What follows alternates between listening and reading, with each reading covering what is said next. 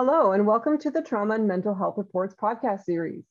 We aim to share stories and knowledge on topics related to trauma and mental health with the community. My name is Hannah Mugford, and I'd like to welcome our guest for today's episode, Steve Sultanoff from the Association for Applied and Therapeutic Humor. Today, we will be discussing therapeutic humor. Let's get into today's conversation. Okay, so hi, Steve. Thanks so much for coming on with us today.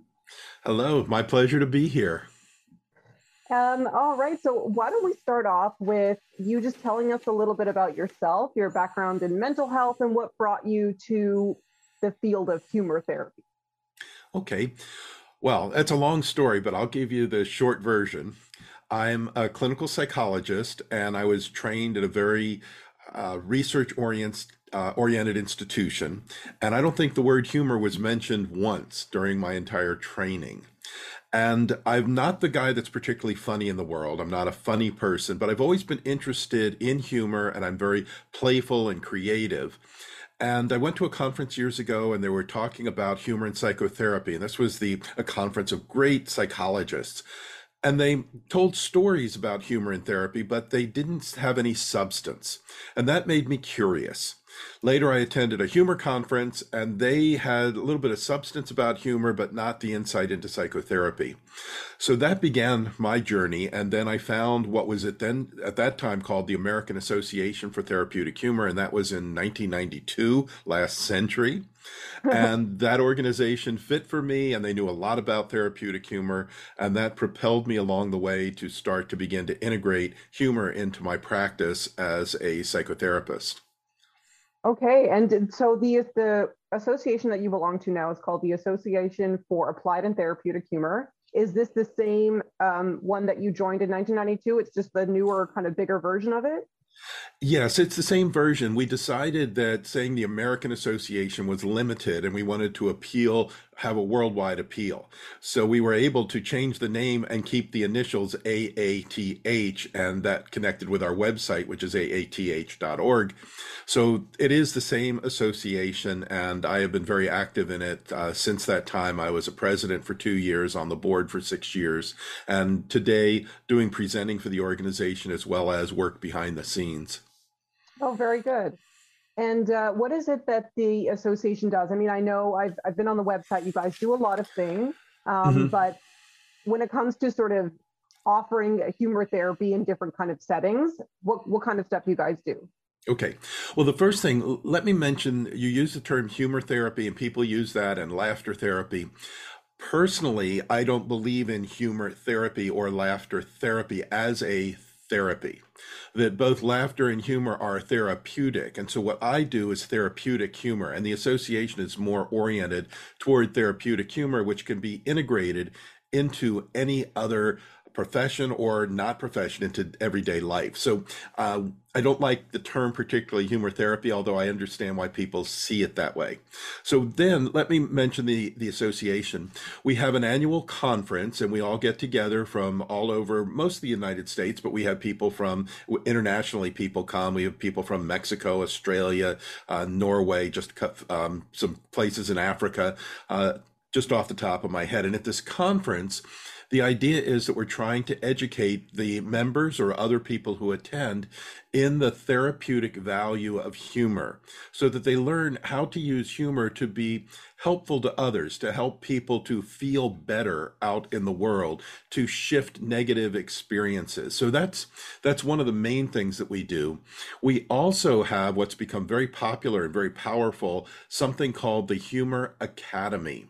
And this is a 3-year program where people who join the Humor Academy are basically, it's like a certificate in therapeutic humor. In fact, that's exactly what it is. It's a certificate in therapeutic humor. And during the 3 years, every year at the conference, people enrolled in the academy take courses during the day before the conference. So we have 3 levels, 1, 2, and 3, depending on whether you're first year, second year, third year. And then each person in the Humor Academy is assigned to a member of the association who's very experienced, and they then work with that person during those years to do the work of the academy, and that culminates with a project. and people choose their own project. At the conference that I just attended, one woman was telling me that her project was to write a book about humor and have that be her project. She just graduated and is having her book coming out the next few weeks. So that could be one outcome. Some people do research projects. Some people do interpersonal projects where they go around, for example, distributing clown noses all over the world. That could be it, or pins or concepts. So it's a wide range of people in the Humor Academy, as well as the things that they create or do. We then have chapters, not a lot, but I don't know how many we have these days, maybe between 5 and 10 chapters all over the country.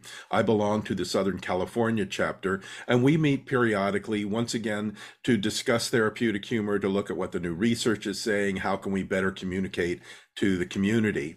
And then we have some online activities, including monthly meetings where people get together and share what they're doing and their interests in the field of therapeutic humor. And then we also periodically have trainings beyond the conference, and usually those are Zoom trainings. So it might be a week where each day there's a different topic for maybe 2 hours, and a professional speaker comes in and talks about that topic of humor. So that's basically what we do as an organization. Okay. And you mentioned that did you have a clinical practice at one point? Were you offering therapy to clients? Yes, my career has had many pieces to it. And one was I had a clinical practice and I integrated humor into my work with my clients. I also have been a professional speaker most of my life, where mostly would do continuing education training for psychologists, marriage counselors, social workers, professional counselors, sometimes nurses.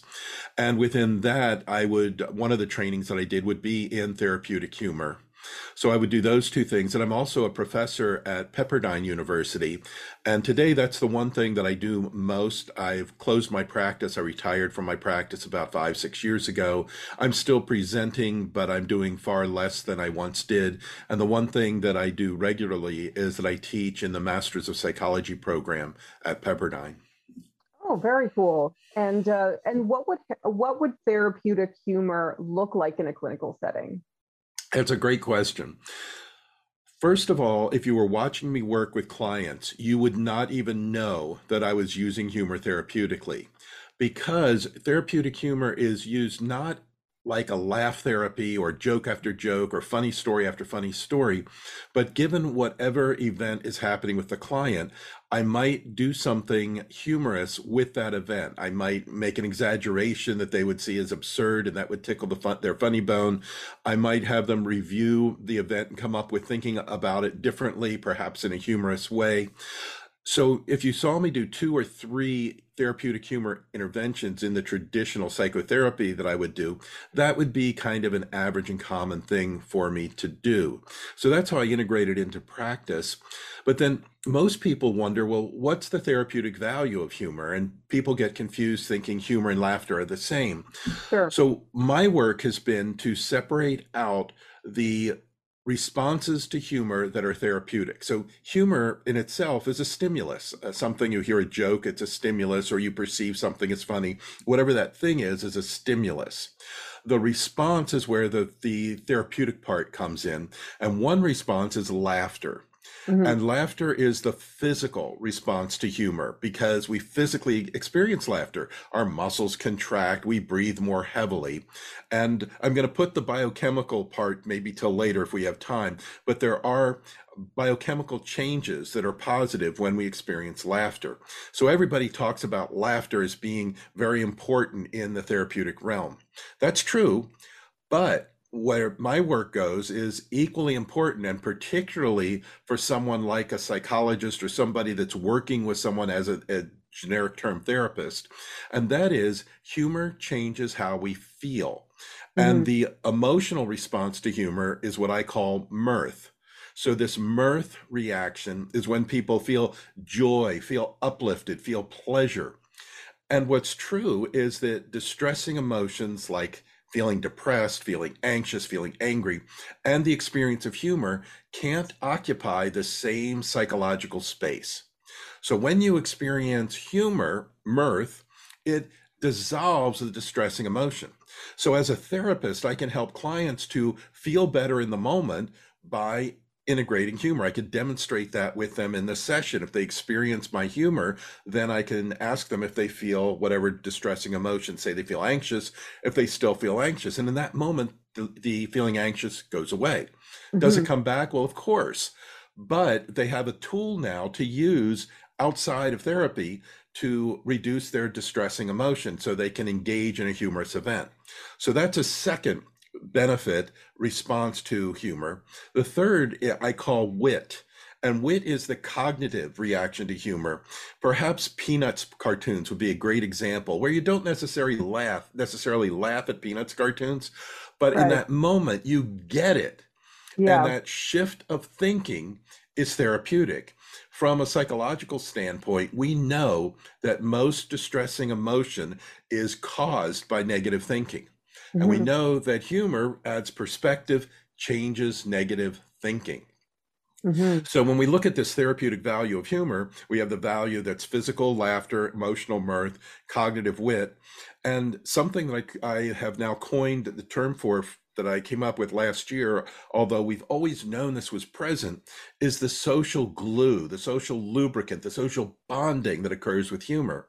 I now call that relational fusion. And Okay. relational fusion is the bond that you feel when you experience something as funny. So now I have four reactions to humor. That would be the physical, the emotional, the cognitive, and the social. And all four of these have measurable biochemical outcomes that are positive. Uh, Most of the research is with laughter because we can see people laughing. We can observe that. It's easy to measure. The emotional and the cognitive and the social are much more difficult to measure. The biochemistry of laughter shows that when we laugh, that certain antibodies are increased. Serum cortisol, which is known as the stress hormone, is Hmm. decreased. So you'll hear that humor or laughter reduces stress. That's the biochemical piece. And so we have the antibodies that fight upper respiratory infection. There's some biochemistry around heart disease that we see, lower blood pressure, for example. And then the one thing that everybody thinks is happening, but we've only recently gotten decent research on it, is the secretion of endorphins. Right. And there's only one really good study, that was in the last 5 years. And it does show that with laughter, we do get a secretion of endorphins. And another really good study looked at pain tolerance and said, well, because the mechanism of pain tolerance is the secretion of endorphins, then probably this pain tolerance research that we did, even though we don't have the biochemistry to show it was endorphins, it probably was. So that kind of wraps up the health benefits or the wellness benefits of humor. Now there's a lot more, but that's the fundamental part of therapeutic humor. Oh, wow. That's really extensive, actually, and really interesting. Um, because I think it's humor in general is just something that obviously we all experience, and it's something super relatable, and it's pretty easy. It's we can all just like find a funny video or go chat with a friend, and there you go, right? So you can Right. find these therapeutic effects so easily, essentially. Exactly. Yeah, absolutely. So very accessible in that way. Um, so let's just pivot a little bit. Do you find that there's any sort of limitations when it comes to this? Like maybe certain circumstances in which humor can have the opposite effect? Like it's not that it necessarily that it's inappropriate, but maybe that someone is using humor as a crutch, and therefore it's not really good for their emotional or psychological well-being. Any comments on that kind of idea? Sure. You're really hitting a very important point, and this goes to why we try to train people in the therapeutic value of humor. That it's important to understand your audience. How receptive would someone be to humor? So we have criteria that we use to look at how receptive an individual might be. What situations is humor most risky? So, for example, when the person is in crisis, whatever that crisis is, it could be a health crisis, it could be a job crisis, it could be a family crisis. that when somebody is in crisis, they're less receptive to humor. And it's important to know, how do you offer humor to someone in crisis if you want to take that risk. If you're close to the person, you can take greater risk than if you don't know them very well. So there are Mhm. all sorts of nuances around using humor, I'm going to say therapeutically, with others, and not just randomly using humor all the time and saying, well, because I know humor is healing, I'm just going to use it with everyone. There, as you're pointing out, there certainly are times when it's better perhaps to hold back and not use humor. Or if you use humor with someone and they react negatively, to know how to respond to a negative reaction.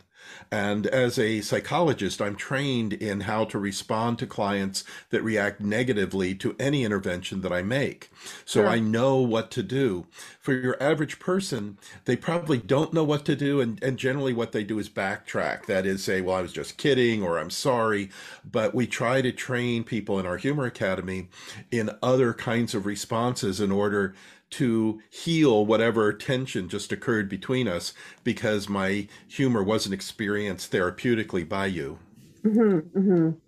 Yeah, I mean, I think we've all been there too, where a joke goes awry or something like that. And Yes. so I just was curious on, but I mean, I guess that's like you said, that's something that you guys like sort of dive into in the academy when you're getting the training.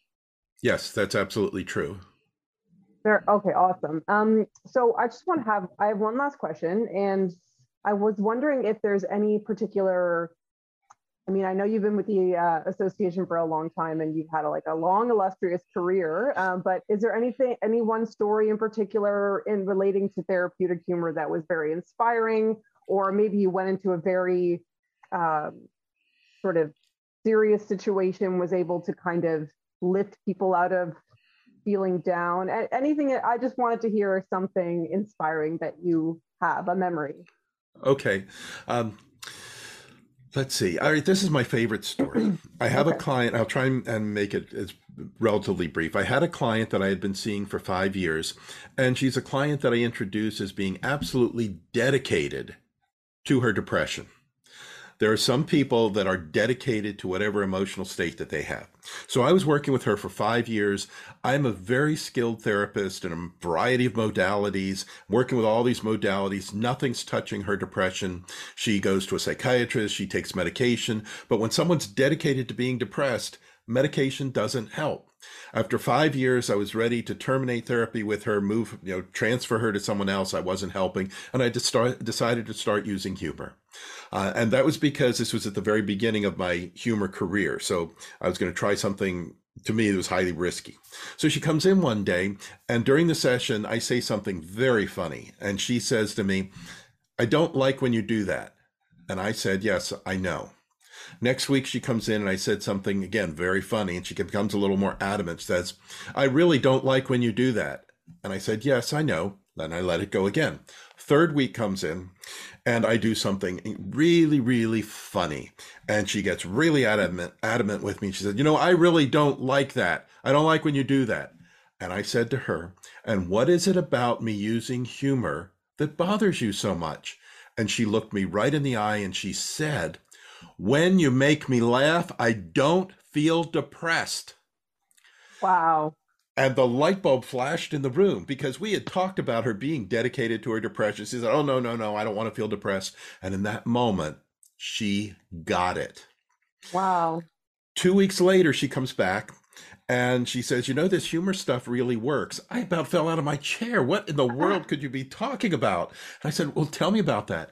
She said, last week, I was really depressed last weekend. And I went over to Blockbuster, rent a video in the old VHS days.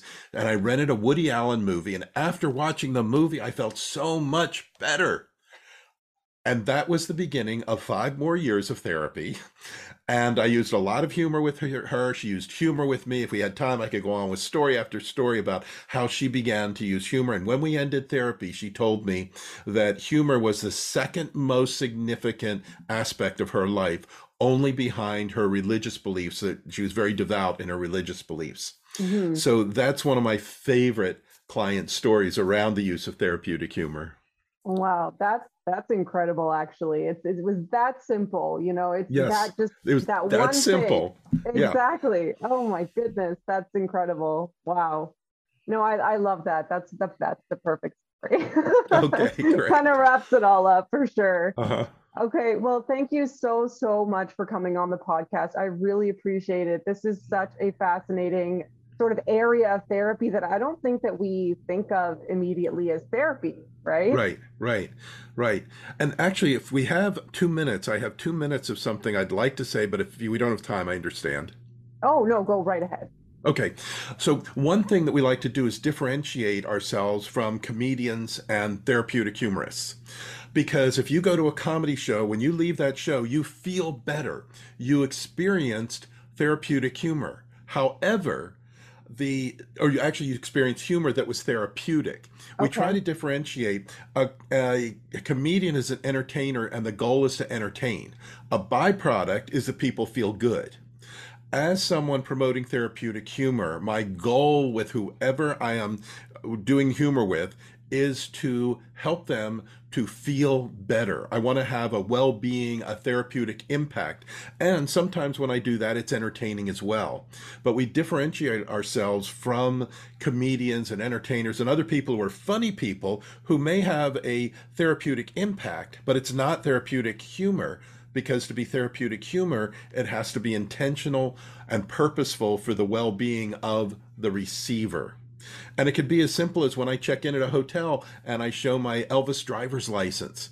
And people laugh at that and enjoy that. And I'm doing that not just to be entertaining, but I know how much trouble hotel people go to, and how much garbage they experience often. So I give them a moment of lightness, of playfulness, of joy.